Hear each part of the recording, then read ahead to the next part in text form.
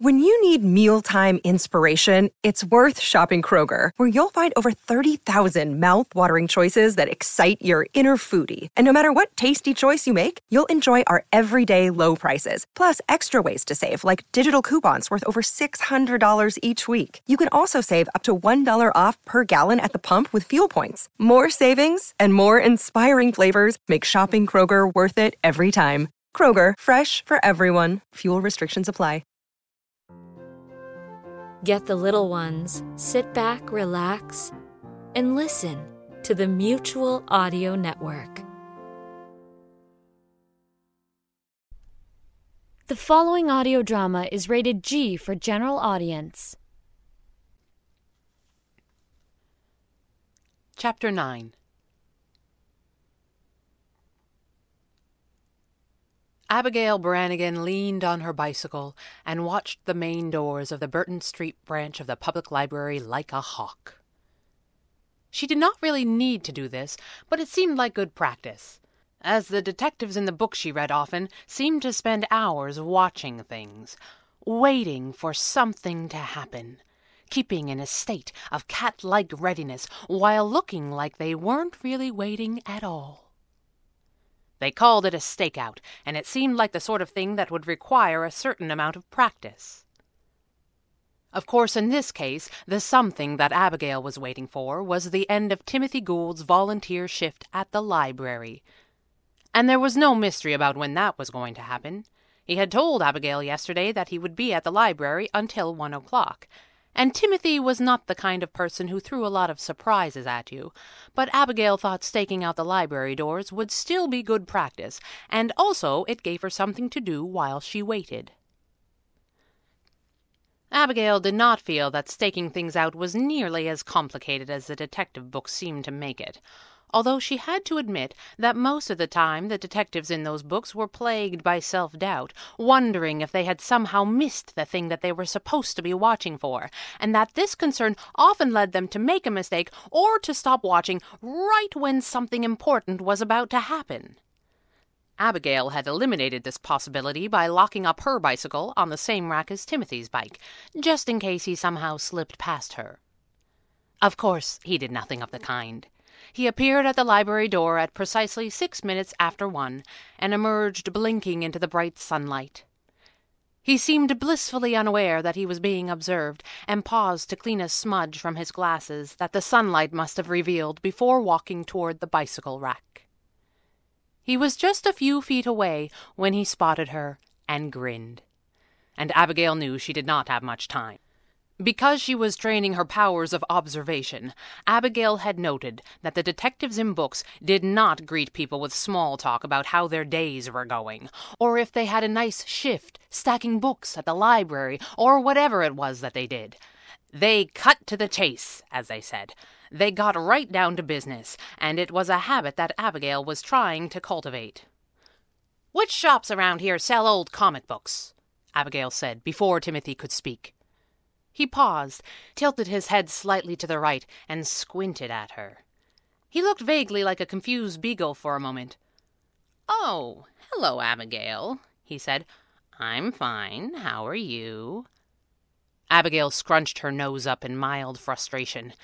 Timothy was also fairly observant as far as boys went, and he had noticed her attempts to cut to the chase, and he seemed oddly resistant to the idea. Which was strange, because he normally did what he was told, which was certainly part of the reason that she kept him around. She considered explaining all of this, but decided that stopping to have a big discussion was actually the opposite of cutting to the chase, and that, on some level, if she acknowledged this at all, Timothy would win, and she couldn't have that. She narrowed her eyes just a little, just enough to give him the impression that he just might be on thin ice, and he smiled, shook his head, and began to unlock his bike. "Comic shops?" he asked. "Comic shops," she replied with a nod. He stood up and looked at her suspiciously. "Why would you ask me that question?" he asked. Abagail frowned and shrugged. "I don't know," she said. "I ask you things. I don't know if you've noticed that. You work in a library. You're like a search engine in sneakers." I mean, about comic shops specifically, he said. What would make you think that I would know? Abagail thought about it for a moment and decided that she did not know. She tried to think of an instance where Timothy had worn a T-shirt with superheroes on it or something, and couldn't think of any. He often had a plain white shirt with a collar on, like he did now, because it was what he wore to the library, and the rest of the time she did not really pay a lot of attention to what he wore. None of this was helping. You think I'm a nerd, don't you? He said, and he didn't seem to be bothered by the idea. She shrugged. You have thick glasses. You work in a library. Your computer skills are excellent, she said. Should I go on? I guess not, he said, fixing the lock into its cradle on the frame of his bike. It's not because you're a nerd, Abagail said, only rolling her eyes a little bit. It's because you're a boy. Boys like this kind of stuff. You're appealing to my vanity, Timothy said, still enjoying himself more than she would have liked. Do you really think I'm that shallow? I think that everybody is, Abagail said simply, because it was true. Frankly, when you aren't, it makes you difficult to talk to. I'll bet, he said, nodding. You know, a lot of girls read comic books. Of course they do, Abagail said, not caring. There are a number of titles that you would really enjoy, he said, becoming far too interested in the subject. If you let me, I could put together a list of graphic novels that would change the way you think about comic books forever. I will read any of them you choose to put in my hands, Abagail said flatly, provided that we can stop having this conversation immediately. Done, Timothy said, sliding his backpack onto his back. Are we on a case? We are, she said, and she explained about her brother's room, the lists of missing treasures, and what she had learned at the Consolidated Charities office. Timothy nodded sagely. Sounds like the slug, he said. Abagail frowned. Excuse me? She said. The shiny slug, Timothy said, as if any reasonable person would know what he was talking about. It's on Kennedy, near Gower. Almost every comic shop carries some back issues, but only the slug devotes any serious floor space to them. I thought these things were worth a lot of money, Abagail said, handing over the printout Jeremy had given her. Timothy glanced at it and gave a low whistle. Well, your brother certainly seems to think so, he said. Do you want me to come with you? Abagail nodded. I might need you to translate for me, she said. They rode quickly through the streets, which were quiet, as if everyone in town were considering a midday siesta to be a very good idea. The sun was hot, but the breeze of the wind whipping past them kept them cool, and 15 minutes later the two investigators spun into the parking lot of the Shiny Slug. Abagail realized as she looked at the sign that she had seen it before, from the seat in the back of her parents' car, and had always just assumed that it was a restaurant that she really did not wish to eat in. The bell rang over the door as they entered, and a tall man with red hair and glasses glanced up briefly and gave them a disinterested look before turning back to whatever he was reading. He seemed startled a few minutes later when he looked up and found Abagail standing at the counter, waiting for him. Sorry, he said. You kind of crept up on me there. How can I help you? I'd like to speak to the manager, please, Abagail said seriously. The manager? The man at the counter seemed surprised. Or the owner, Abagail shrugged. I'm sorry. I don't really know how it works here. I'm sorry, the man said, standing up. I'm not really looking for any summer help. Are you the owner? Abagail asked, surprised. Yeah, I am. The man seemed younger and sloppier than a business owner ought to be, but Abagail guessed that, when you were your own boss, you could wear whatever you wanted. I'm a little busy today, so if there isn't anything that you wanted... The man's voice trailed off, and Abagail turned her head to survey the store, which was entirely empty except for Timothy, who smiled awkwardly and half-waved when they both turned their heads to him. Abagail turned back to the man behind the counter and arched her eyebrow at him in a manner that she had been practicing and was getting very good at. The man cleared his throat. I have a bunch of boxes in the bag I should be going through, he said weakly. Are any of them from Consolidated Charities? Abagail asked. The man seemed startled. What did you say? He asked. Consolidated Charities, Abagail repeated. Someone has an arrangement with a manager there. They make a regular donation and they get any comics that come in through pickups. I was wondering if that was you. The man looked from Abagail to Timothy and back again. He looked like he might be about to deny it, which was the sort of position that people tended to stick to once they had taken it, out of simple embarrassment at having lied in the first place. Abagail was certain that this was the right store. If Timothy's guess wasn't good enough, the man's reaction when he heard Consolidated Charities certainly was. But now she had to speak quickly to save the poor startled shopkeeper from himself. There isn't anything wrong with that, Abagail said hurriedly before the man could speak. They don't sell comic books in any of the thrift stores. At least this way the charity makes some money to support their work. The man nodded, but did not speak yet, and certainly did not admit anything. You probably spend more than you make on the deal, Abagail said, almost sympathetically. But it's for charity, after all. I guess that's right, the man said, relaxing a little and forgetting that he had never really decided to admit his involvement. I get a tax receipt, and I have found a few things that made it all worth it, but mostly it's kind of a pain. Must be hard to keep these racks stocked, Abagail said, gesturing at the shelves. Those are the new issues, the man said. The back issues are in the basement. The basement? Abagail seemed confused, but she turned back to Timothy, who nodded in confirmation. I thought those things were worth a lot of money. The man snorted, but he immediately looked sorry for it.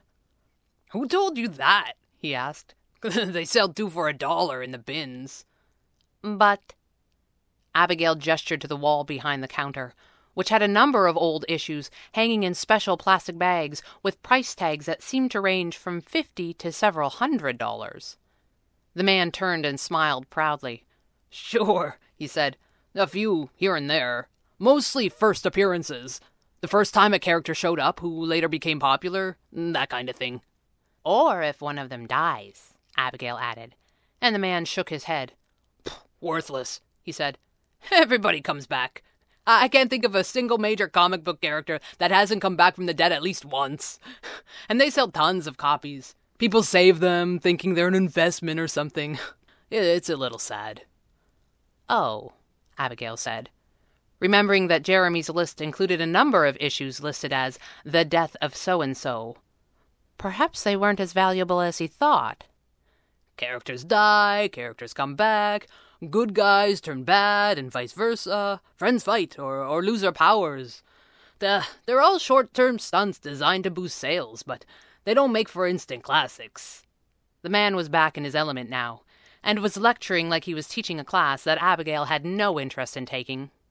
So can I assume that you picked up some comics from Consolidated Charities this week? Abagail asked. 2 of those boxes, they're very long. I don't know what to call them. They're called long boxes, actually, Timothy said, translating just as he had promised. Okay, Abagail said. 2 long boxes, full of old comics. You got them? Why do you ask? The man shrugged, still not sure that he wasn't being tricked somehow. Abagail explained about her mother and her brother's room and everything that had happened for most of the day, and she did it in as few words as humanly possible. She was already getting tired of telling this story. Man, that is a drag, the man said, shaking his head. My mom got rid of a bunch of my stuff once. I probably started this shop just to get it all back. The man laughed a little, but neither Abagail nor Timothy was entirely certain that he was joking. Seriously, though, I feel bad for your brother, but those boxes are mine now. I have a receipt and everything. Abagail nodded. I'm not asking for them for free, she said, but he only gave me $20 to buy them back. The man shook his head. I'm sorry, he said. There are a few hundred comics in there. I have a business to run. Besides, I haven't even had a chance to go through them yet. This is what's in the boxes, Timothy said, holding out the list that Abagail had handed him back at the library. The man took it and snorted. "These dollar values," he said. "Nobody takes those price guides seriously." "So $20 is not such a bad deal?" Abagail said hastily. The man frowned and flipped through the pages, snorting 2 or 3 times as he did so. "Tell you what," he said. "Make it 25, and you've got a deal." 5 minutes later, they were carrying the 2 boxes out the door, carefully balanced on one another. "I'm sorry you had to spend what he paid you for today," Timothy grunted as he walked backwards toward the bicycle rack. "It's okay," Abagail said, biting her lip from the strain. "He'll pay me back, or I'll burn these on the lawn." They dropped the boxes beside their bicycles and stood up, grateful to be free of the weight. Timothy suddenly frowned at the 2 long boxes full of comics. "Exactly how were we going to get these back to your house on our bikes?" he asked. "Because I think I must have missed that part."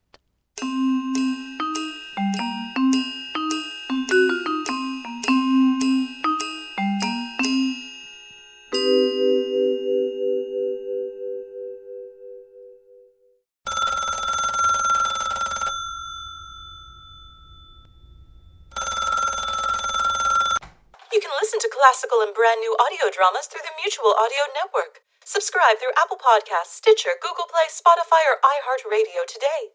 There's 8 different podcasts, one for each day of the week and genre, and the Mutual Audio Network broadcast feed so you don't miss a day of your favorite shows. Subscribe to Mutual Audio tonight. Good night.